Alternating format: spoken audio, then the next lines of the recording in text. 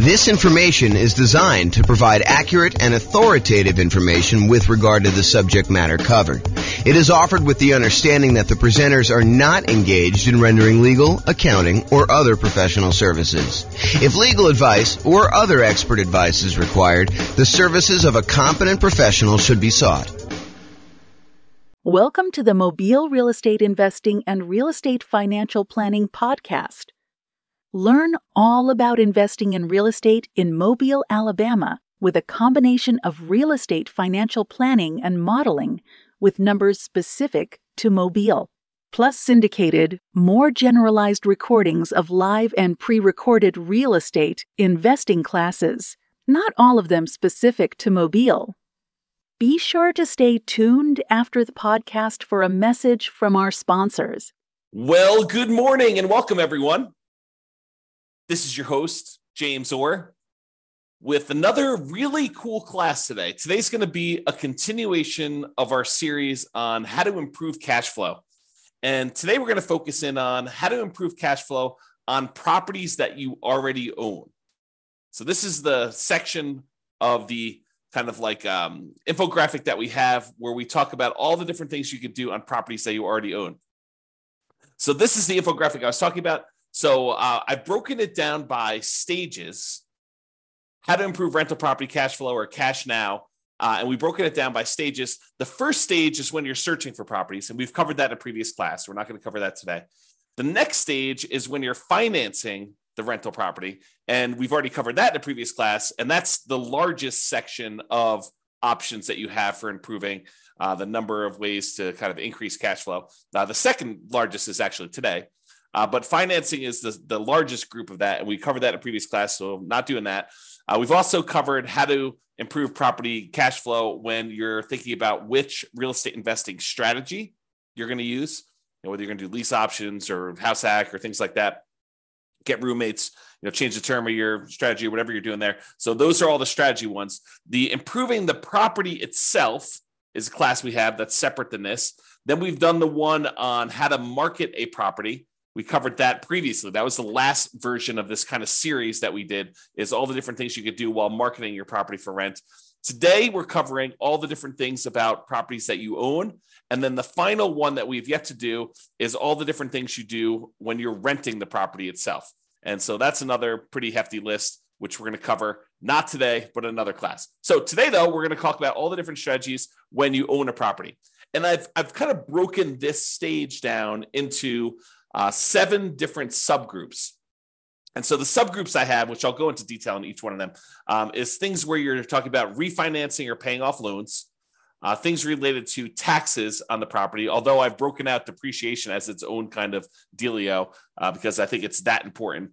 Then we have another kind of like subcategory of all the different things related to insurance, things related to making payments on things related to managing your property, and things related to maintenance on the property itself. And then, of course, the depreciation one, which I've saved for last, but it's arguably one of the more important ones, especially for the next year or 2 or 3, when we have this kind of like bonus depreciation stuff going on. So let's jump right into the covered things. So let's talk about things you could do on properties that you own to improve cash flow related to refinancing or paying off loans. So I have 3 different options on here. The first one is refinancing to extend the term of a loan on a property that you already have. I think a lot of folks focus in on improving the cash flow on the property that they're about to buy. But sometimes it's about optimizing the properties you already own before you go buy the current property, because sometimes you kind of paint yourself into a corner where you can't do certain things after you buy the next property. So, for example, from time to time, and I think that's going on right now, you are limited in the number of cash out refinances or even rate and term refinances, if I'm not mistaken, on properties that you own, if you own a certain number of properties already. So if you already own, let's say as an example, 10 properties, it might be really hard for you to do a cash out refinance on one of your other properties. You almost need to pay off a property first, get down below the threshold that the lender requires, which I think is 10, but go check with your lender to find out what the current rule is. And then you'll be able to do your cash out refinance. So you may want to apply these changes before you go acquire another property, which may or may not move you over the new limit or whatever the current limit is. And honestly, these limits can change. So you may think, hey, look, I'm good until I get to whatever it is, 6, because I'm doing these specific types of loans. And then once I get to 7, then I'll need to worry about that. But while you're in the process of doing this, the rules change on you. And now you have to be concerned when you get to 4.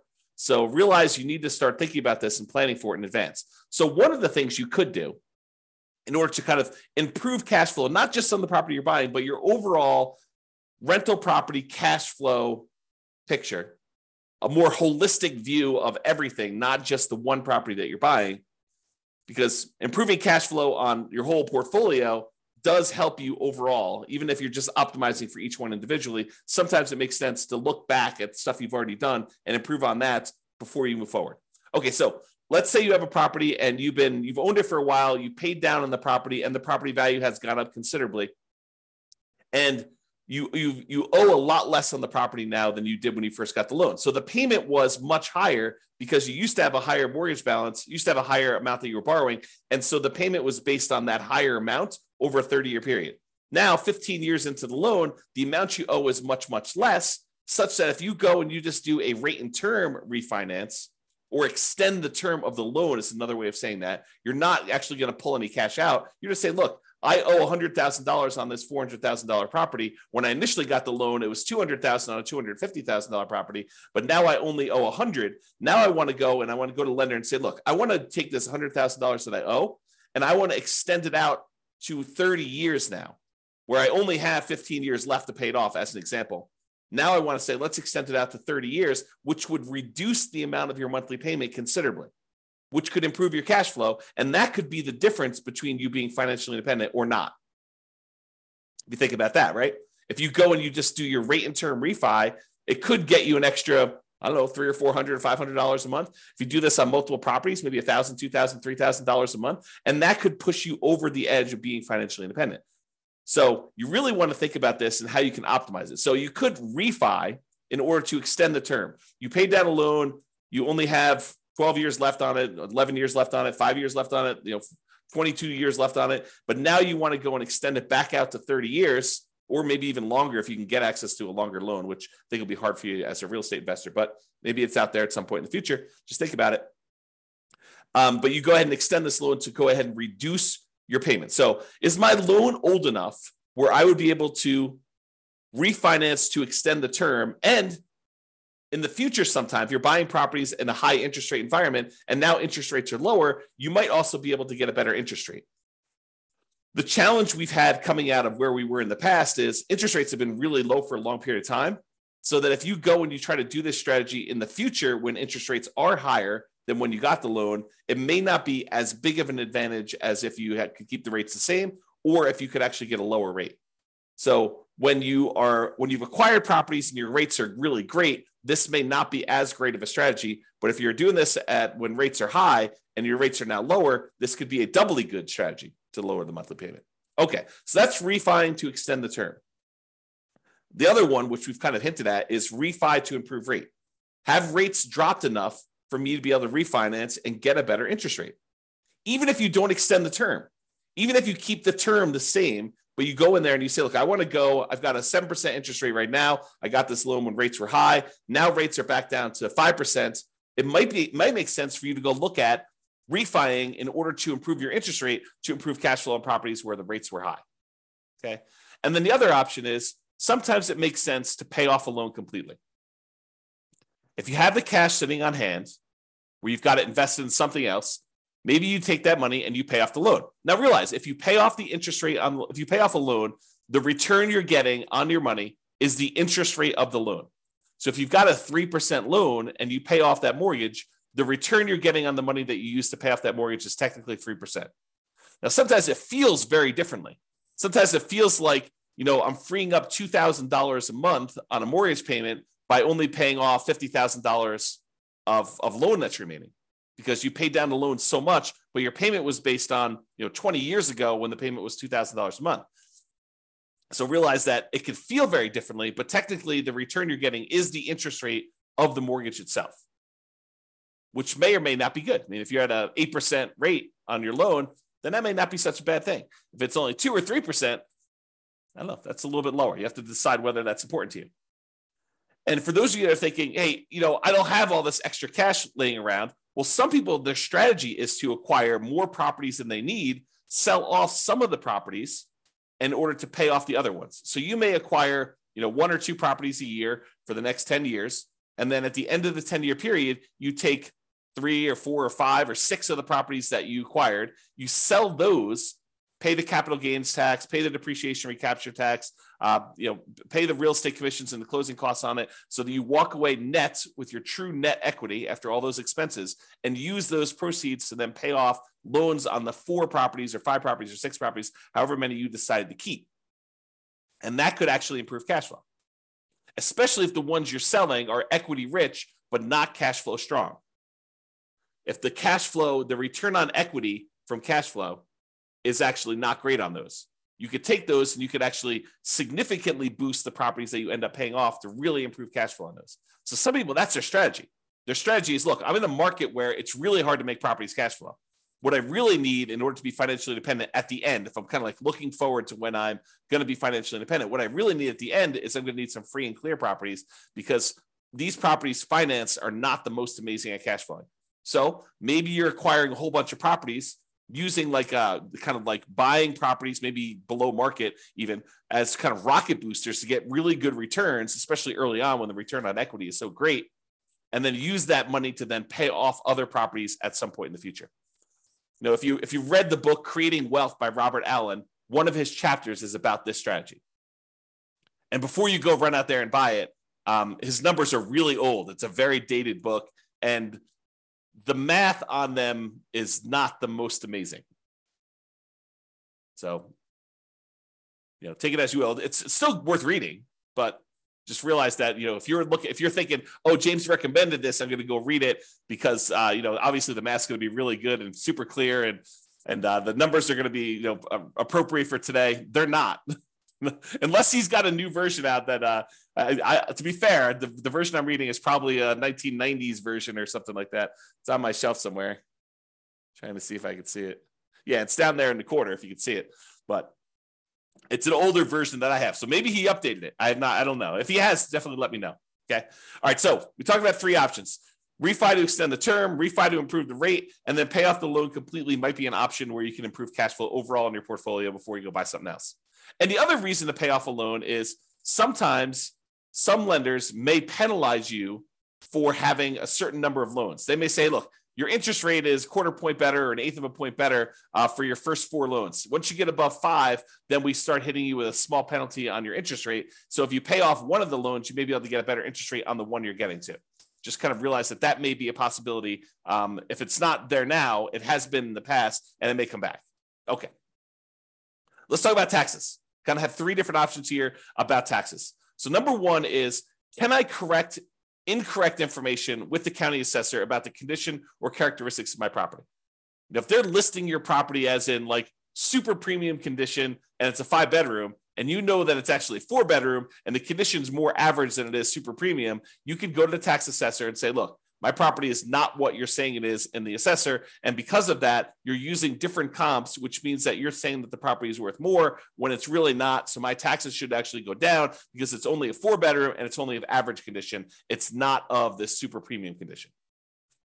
And some tax assessors may send someone out to inspect the property. Some may take your word on it. Some may say, yeah, that makes sense to me.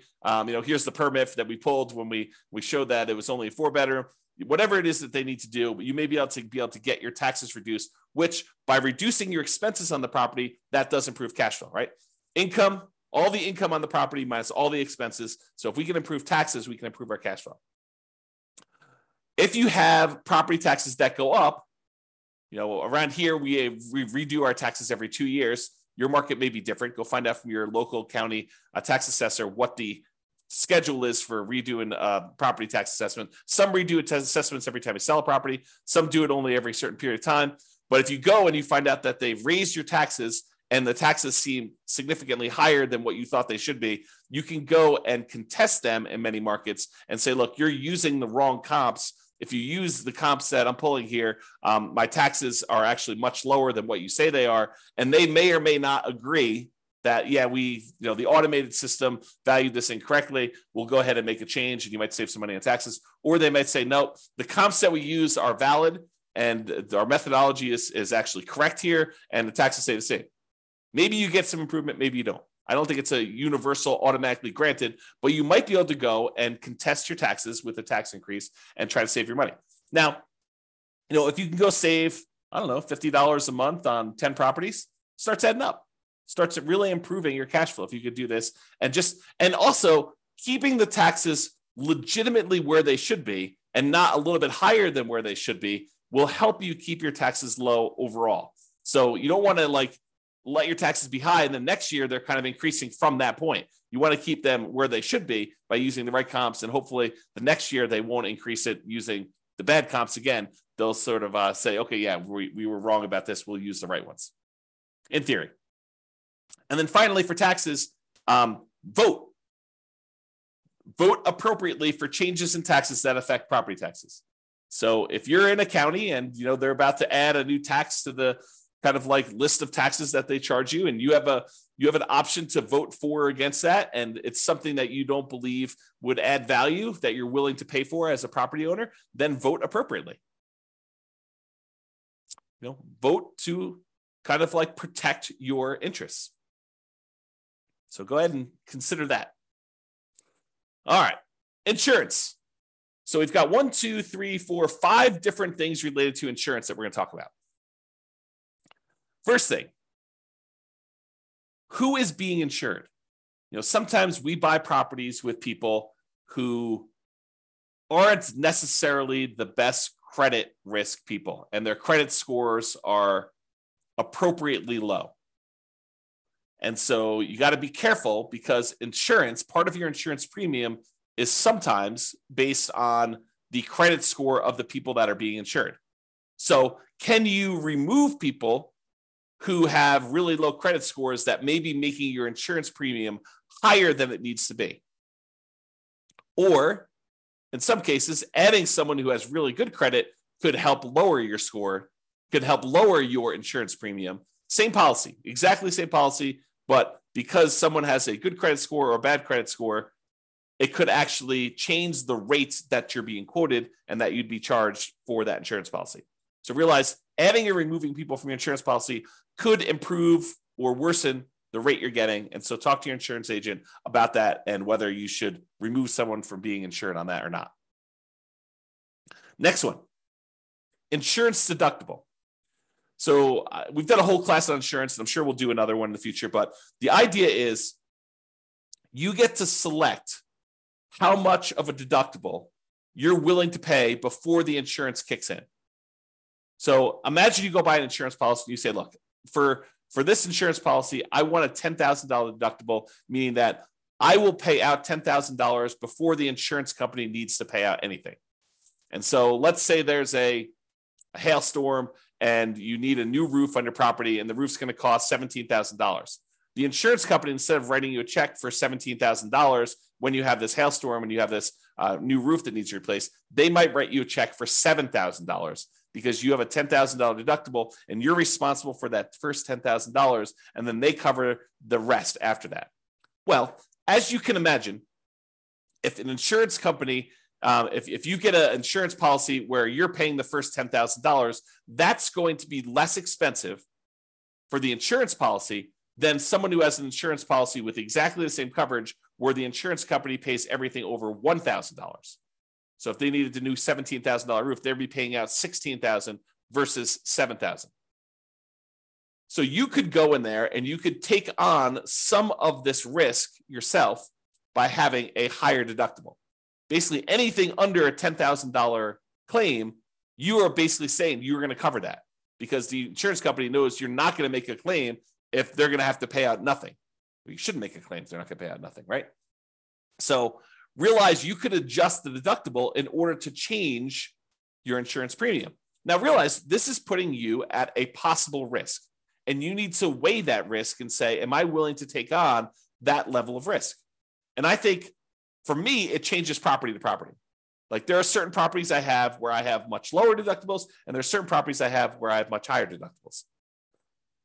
Okay, but you have to decide what level of risk you're willing to take on yourself.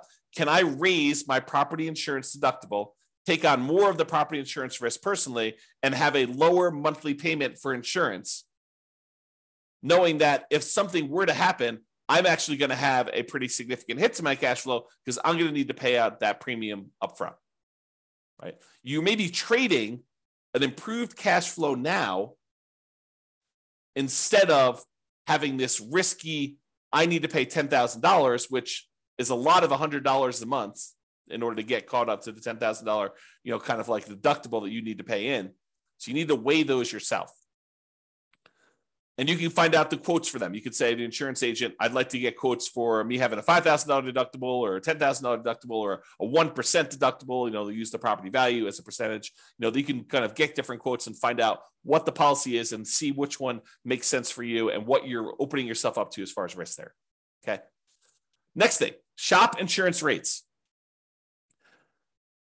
Would it occur to you that sometimes an insurance company will price themselves very aggressively, very low, in order to acquire some business at one point in time, and then years later, they decide they want to move away from that particular type of business? And one of the ways that they signal that to the population is they start raising their rates to discourage people from using them. Is that possible that insurance company could do that? So if you've had an insurance policy over time, even though you priced that out and it was super competitive 5 years ago, now 5 years later, the insurance rates may have gone up considerably such that it may not be competitive anymore. Or other people may be much more competitive. They're wanting the business where this other company is sort of just humming along saying, now we've established ourselves, we've got a big enough group of clients, we don't need to be pricing ourselves very aggressively anymore. So we're just going to have what normal rates are, but there may be one or two or three other companies that are very aggressively trying to acquire business. And for the same exact coverage, the rates could be cheaper for one company to another. Also, the quality of the company, their service, their kind of like reasonableness in claims, their speed to pay, their kind of like denial of claims versus the acceptance of claims ratio, like all of these things can come into play where you may be getting a cheaper rate, but they may deny you if you really have legitimate claims, and then you got to go fight with them, versus another company, they may actually have a higher rate, but they're willing to, kind of like honor your claims without fighting with you as much. Just realize that there are differences that you might be paying for that may be hard to see. Even with the exact same coverage, it may be hard for you to see kind of those different things. So shop around, compare insurance rates to make sure that your insurance premiums are competitive. And it is important to make sure that you're getting apples to apples comparisons. You don't want to get, say, hey, what's the insurance policy on this property that I'm getting? Here's the address. And you go quote it that way, and three different insurance companies give you quotes, and they're all over the place. One of them's really high, one of them's really low, one of them's right in the middle. They could be giving you quotes on very different coverage. One could cover a lot of things. One could cover the bare minimum of things. One could cover you up to certain limits that are much higher. One could cover you to certain limits which are much lower. One could have carve-outs or exclusions. So you got to really read these carefully, and it's very hard to compare. At least that's what I found when I used to do this. My wife does it now, so I don't do it anymore. Okay. All right, so insurance coverage. Can I evaluate the exact property insurance coverages to make sure you have an appropriate level of coverage? So by going in and reviewing your actual policy and saying, do I really need this amount of coverage? Or do I really wanted to have this particular coverage on this particular property. How come I don't have it? Maybe I should get a quote and increase my insurance voluntarily because it makes sense for you to have that coverage. So evaluating what property insurance coverages you have and make sure that it's an appropriate level for you. Now, what does that appropriate level means? It's really up to you to decide how much of the insurance risk you want to take on yourself versus how much you want the insurance company to have. And then finally, insurance, but a totally different type of insurance. Before, we've been talking about property insurance, the landlord policy, mostly on properties that you own. Although if you're living in the property, it's owner-occupant policy, and then you want to tell them that you have roommates so you can make sure you get the right coverage there. But we've been talking about property owner coverage, property and casualty type of insurance. Now we're going to switch everything and talk about private mortgage insurance. Still insurance, but this is insurance that you buy when you put less than 20% down to protect the lender in case you default. And some of these private mortgage insurances, not FHA. FHA lasts forever unless you've got, there are some exceptions when FHA does not last forever. So you should probably still check with your lender. But most FHA policies are not going to have PMI that goes away. PMI lasts for the lifetime of the loan. But a lot of other insurance, a lot of other loans, conventional financing specifically, they will allow you to get rid of PMI once your loan to value drops below either 80% or 78%, depending on who you talk to and which lender you're talking about. So if you get below 80% loan to value, a lot of times you can call up the lender and say, I'd like to request that my private mortgage insurance be dropped because you have 20% of equity at this point, 20% cushion of equity to protect you. Sometimes they'll make you pay for an appraisal. Sometimes they'll do a kind of like desktop market analysis to see if they believe that's true. Sometimes they might ask for a broker's opinion of price. But they will oftentimes check to make sure that's true, unless they're using the original loan value, the original property value when you purchased it, and you paid down the loan now below 20% equity, 80% loan to value. Then a lot of times they will automatically just exclude it from there without having to do an appraisal. But if you had a $250 a month PMI payment, which I don't think is out of the ordinary, especially for nomads, and now you can have that removed, that will boost cash flow by $250 a month, which can be significant. You do that on 3 or 4 properties over, kind of a 5 or 10 year period. I don't know, that could be pretty significant improvement to cash flow. All right, let's talk about making payments. And I don't think this really applies to mortgages specifically, although you'll find out from your lender, maybe they will do something with this, but sometimes you can get a discount for auto pay. I've seen occasionally like a utilities company where they say, look, if you're on auto pay, we waive the $3 a month manual billing charge where they send you a bill. If we don't have to send you that, if we do it via email, then we will waive the $3 a month kind of like billing charge, and you can have a little bit less. This is not going to be a $100 a month type of savings, but if you have enough of them, it could add up a little bit. So can you sign up for auto pay on utilities or things like that to avoid a per bill fee charged by the utility providers or whoever the person doing the billing is? And then secondly, sometimes you can get a discount for early payments. For example, some HOAs will say, look, it's $600 a year if you pay quarterly, or if you paid all up front in advance, we do $550. And so you could save a little bit of money by getting a discount for paying things like HOA, or maybe your insurance will allow you to get a small discount if you pay all up front for the year in advance versus paying monthly. So realize that may be a possibility as well. All right, let's talk about property management. I'm going to give you 2 conflicting ideas right now because sometimes one's better and sometimes the other's better. So for example, you could self-manage the property, save the fee that you were paying for a professional property manager.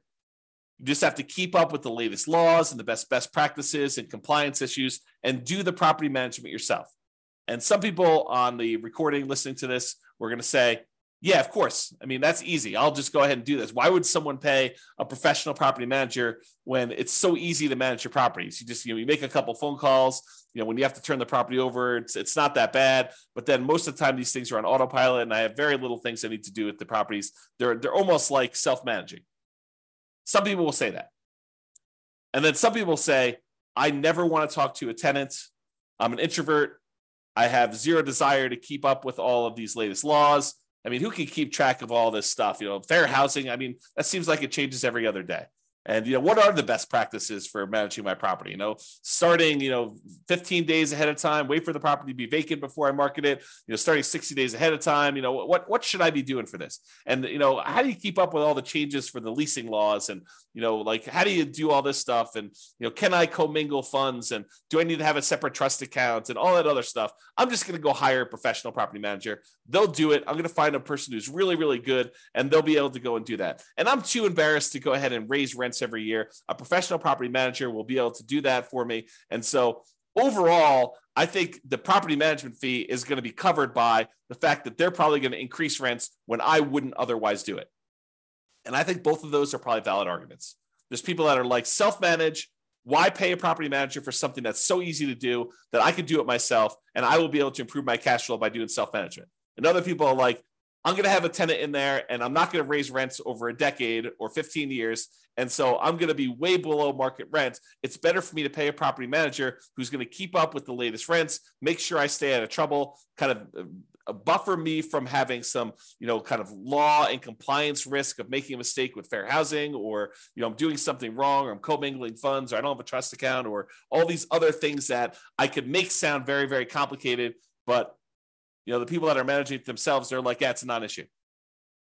So you have to decide which one of these makes sense to you. And I think that both of them could be right for different people. If you're wondering what I do, for many, many years, I self-managed. For many years, I self-managed with the help of a property manager. So I had a property manager doing some things, and then I've completely switched over now where I don't manage any of my properties myself. It's all professionally property managed. So that's what James does, in case you're wondering. Speaking of property managers, you do need to manage the manager. That's another tip on here. So can I review my property management statements carefully for mistakes? Property managers are human. They make mistakes. Sometimes a lot, depending on who it is and their policies and kind of like their team and who's doing stuff and how much turnover they have and a whole bunch of other factors that go into that. But sometimes property managers make a lot of mistakes. And so you sometimes need to stay on top of them. Well, you always need to stay on top of your property manager, but sometimes you need to do it more so than others. And that could actually save you. I mean, if you have a wrong bill and they accidentally charge you $1,000 for something that you didn't need to pay, or it was really a $4,000 bill instead of a $5,000 bill, and you don't catch that, that's almost $100 a month. That's pretty significant for cash flow. So take that into account. And then related to that, insist on best practices. Can I insist that my property manager utilize the best practices? Marketing early, way before the property is vacant. Raising rents with each lease renewal. Not just saying, hey, we got $2,000 a month last time, we'll get $2,000 a month this time. Making sure that they do rent comps and push the price if they're starting early. Can you insist that they have the best practices? Now, as a practical thing, you could try to do this, but as a practical thing, if they're managing 1,000 units and you've got one rental and you want them to change their policy and do something different just for you, do you think that that's likely? I will tell you from experience, it probably isn't likely unless it's something that is very reasonable and very easy to do. But if you expect them to change their internal policies to do something very different for you than everyone else, even though that may be the best practice, good luck with that. Now, change that up. You've got a property manager who has 300 properties under management, and you have 50 of them. You have 50 doors. Do you think you have some pull, some sway in getting something changed in their internal policies? I think you do. Okay, so take that into account. All right, let's talk about maintenance on properties. In general, I think it's better to maintain properties, keep them up to date, keep your tenants happy, reduce turnover. A properly maintained property should overall reduce turnover, and turnover can be very expensive. So maintaining your property, can maintain it to minimize the time between tenants. Another reason to maintain your property is then you have less to do when the property turns.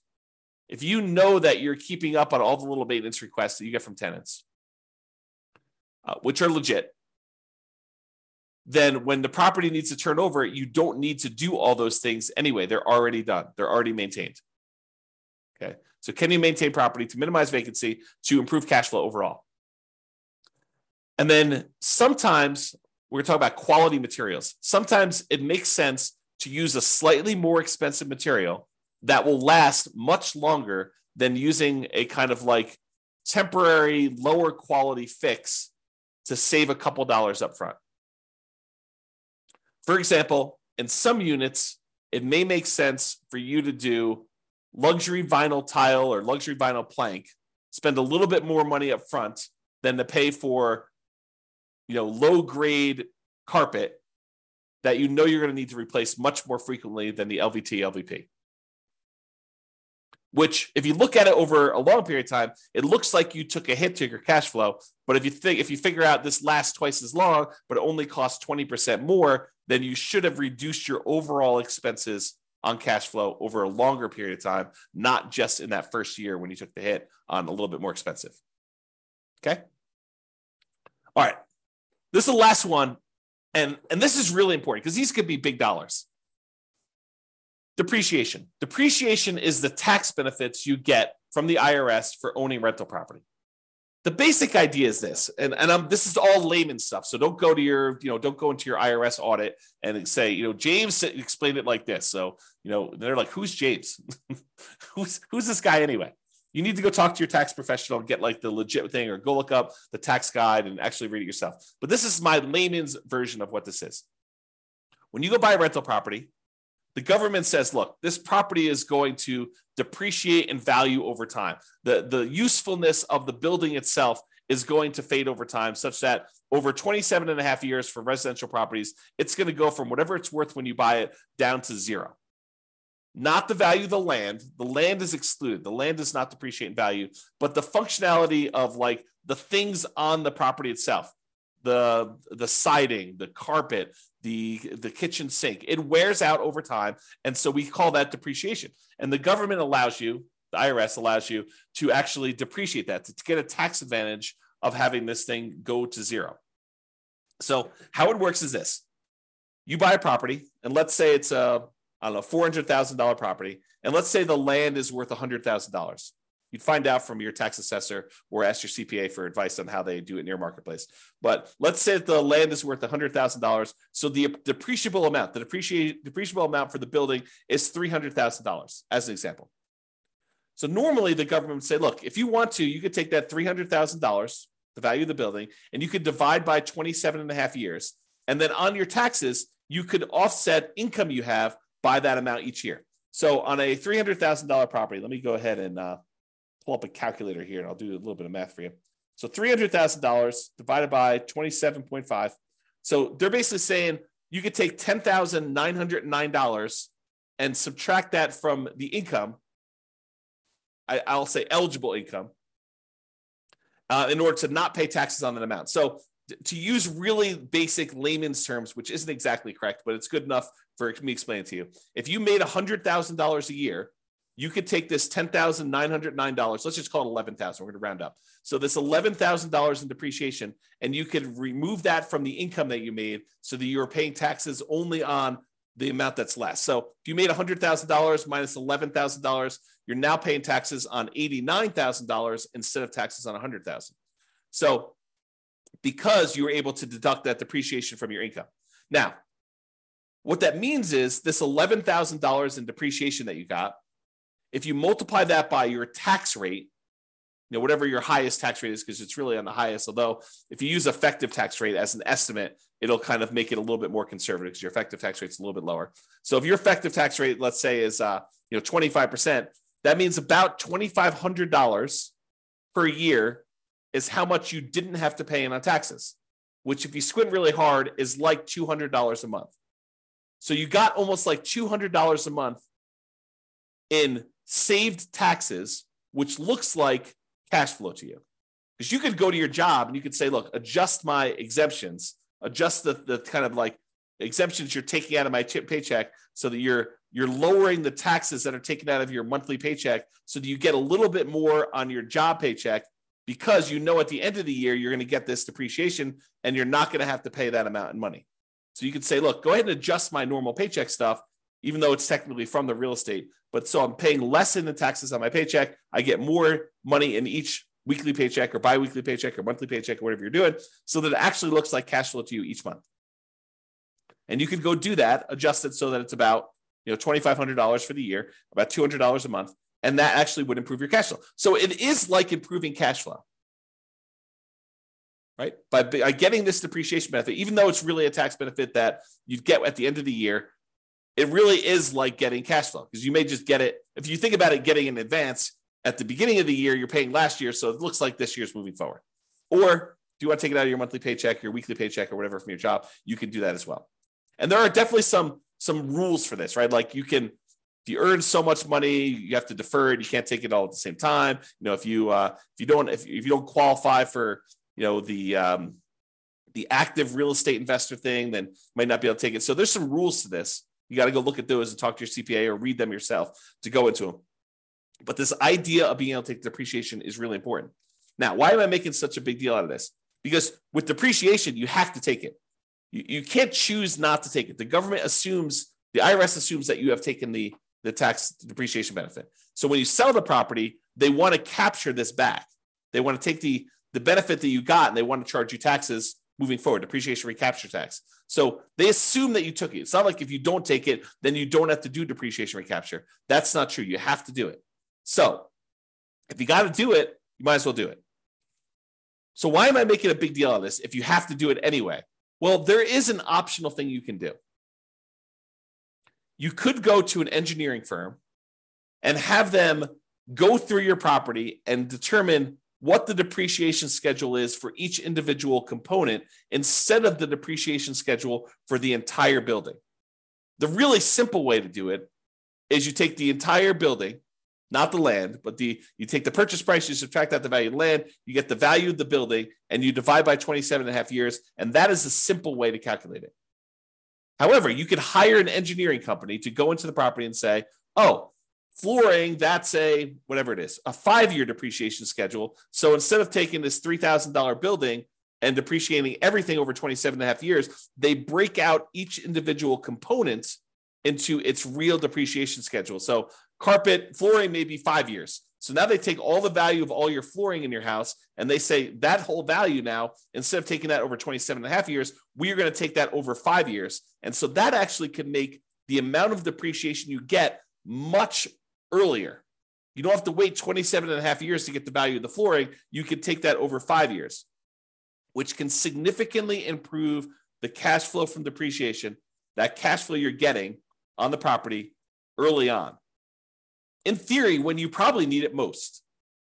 If you're buying a property and your cash flow is not great because prices are high, interest rates are high, and rents are lagging, it tends to be not great early on. And then as rents sort of creep up over time, it gets better and better because most of the time your payment is fixed, right? Your mortgage payment becomes fixed. And so even though tax and insurance are going up a little bit, rents are going up faster than those. And so cash flow tends to improve on rental properties over time. So usually your cash flow is worse early on. So getting this cash flow from depreciation benefit earlier is better for you. And apparently you could take some bonus depreciation, which I'm not a tax expert. Go talk to your tax expert about it. But you could take this bonus depreciation early for the next couple of years. So right now, your bonus depreciation percentage is 80%. That's in 2023. I'm recording this March 30th of 2023. And this year, according to tax code, you could take an 80% bonus depreciation. Next year, it's 60%. So 2024, it's 60%. 2025, it's 40%. 2026, it's 20%. And in 2027, there's no bonus depreciation. Now, it's possible the politicians will change tax code again, and they will bring back bonus depreciation sometime after 2027, or maybe even before, for all we know, right? This bonus depreciation idea has come in and come out of the tax code more than once. It's my understanding. So it's possible that it'll come back in the future, but right now, in this year, you get 80% bonus depreciation. So if you were going to go buy this $400,000 property that has $300,000 in depreciable amount, an estimate of what this bonus depreciation might be is somewhere between $30,000 and $45,000.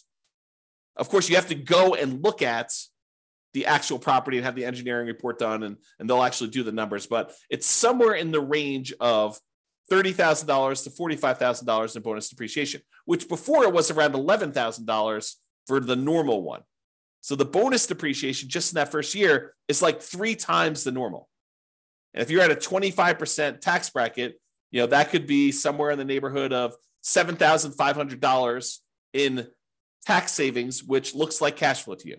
So if you could get an extra $7,500 that you didn't have to pay in tax, looks an awful lot like, I don't know, let's call it $650 a month. If you could offset $650 a month or add $650 a month in extra cash flow from depreciation to your property from this bonus depreciation year one, would that help you offset some negative cash flow?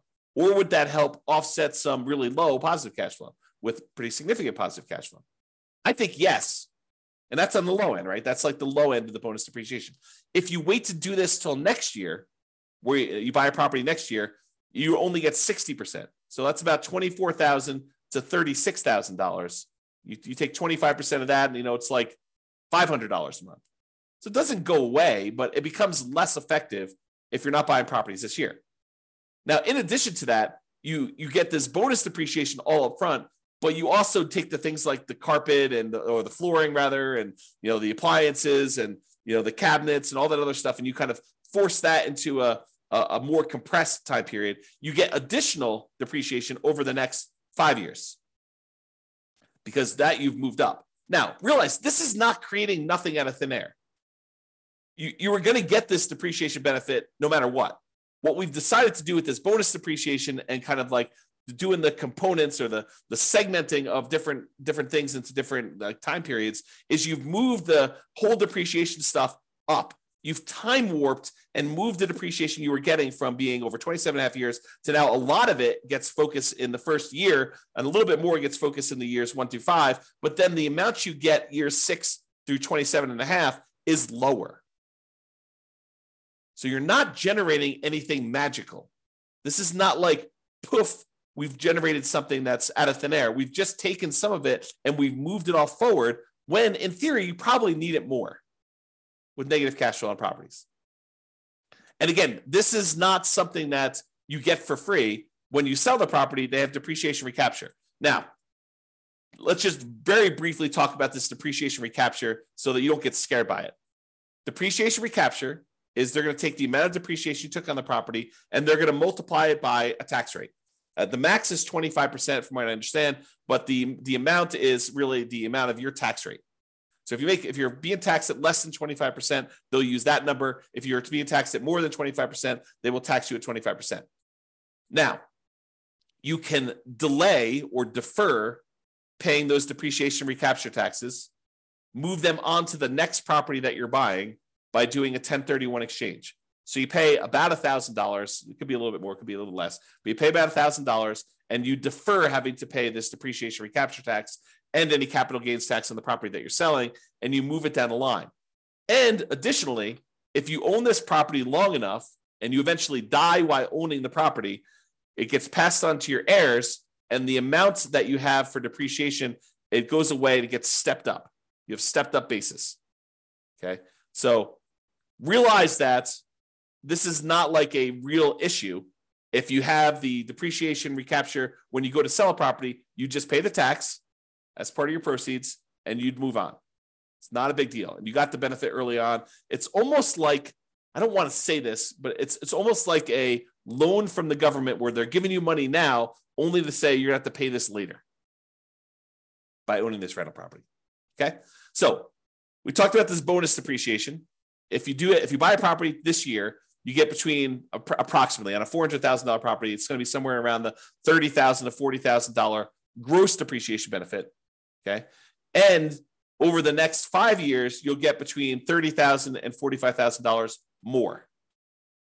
So you have to divide that number by 5, and then you have to multiply by your tax rate to get an estimate. So if you take like the total amount you're getting like in year one, you might be getting somewhere around $36,000 to somewhere around $54,000 in that first year. If you multiply that by your 25% tax rate, just to give you an idea of like what we're talking about, on the low end, it's probably around $9,000. On the high end, it's probably around $13,700.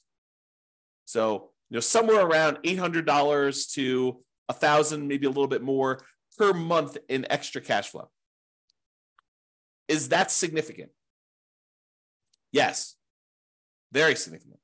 So if you had a property where you were like, hey, I'm getting, negative $500 a month in cash flow because I'm putting 5% down and interest rates are really, really high and the prices have just run up over the last few years and rents aren't that great right now. They're lagging behind. I mean, they're up, but they're lagging behind a little bit from how much prices and interest rates have gone up. Will an extra $800 a month help you in the first year? Yes. Will an extra $1,000 a month help you in the first year? Yes. And in the second year, you're probably talking, this because you're moving some of the depreciation up there. You're probably talking about, let's see, on the low end, 30,000 divided by 5. You're probably talking like another, let's see here. Am I doing this right? Yeah, about $400 a month. Okay. So that's why this is important for improving cash flow. And you're going to want to talk to a CPA to understand this. And you're going to want to talk to an engineering firm that specializes in cost segregation. And one ideally that focuses on cost segregation probably for single family homes. This is really common in large commercial buildings, but it's less common, although it's completely usable, in these smaller properties. There's just a cost to doing this. You're going to pay a fee in order to have the cost segregation study done. Have the engineering company go and do that for you. So you pay a little bit of money now in order to get your depreciation benefits early on. And with the bonus depreciation, it's probably worth it. Okay? All right. So that's it.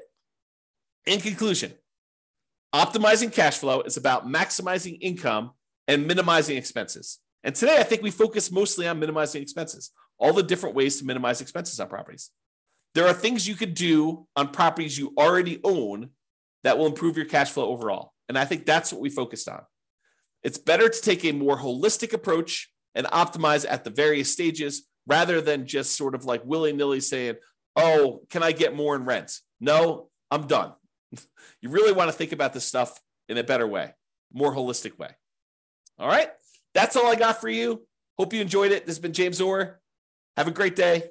Bye-bye for now. With home prices up, mortgage interest rates up, and rents up, but not quite enough to counteract the higher prices and interest rates. Cash flow on rental properties in Mobile is harder than ever.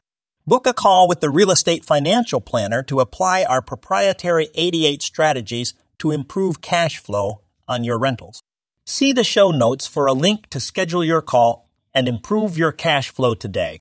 If you're a real estate agent, lender, or professional in Mobile that wants to help our real estate investor listeners, consider reaching out to learn about collaboration opportunities with this podcast.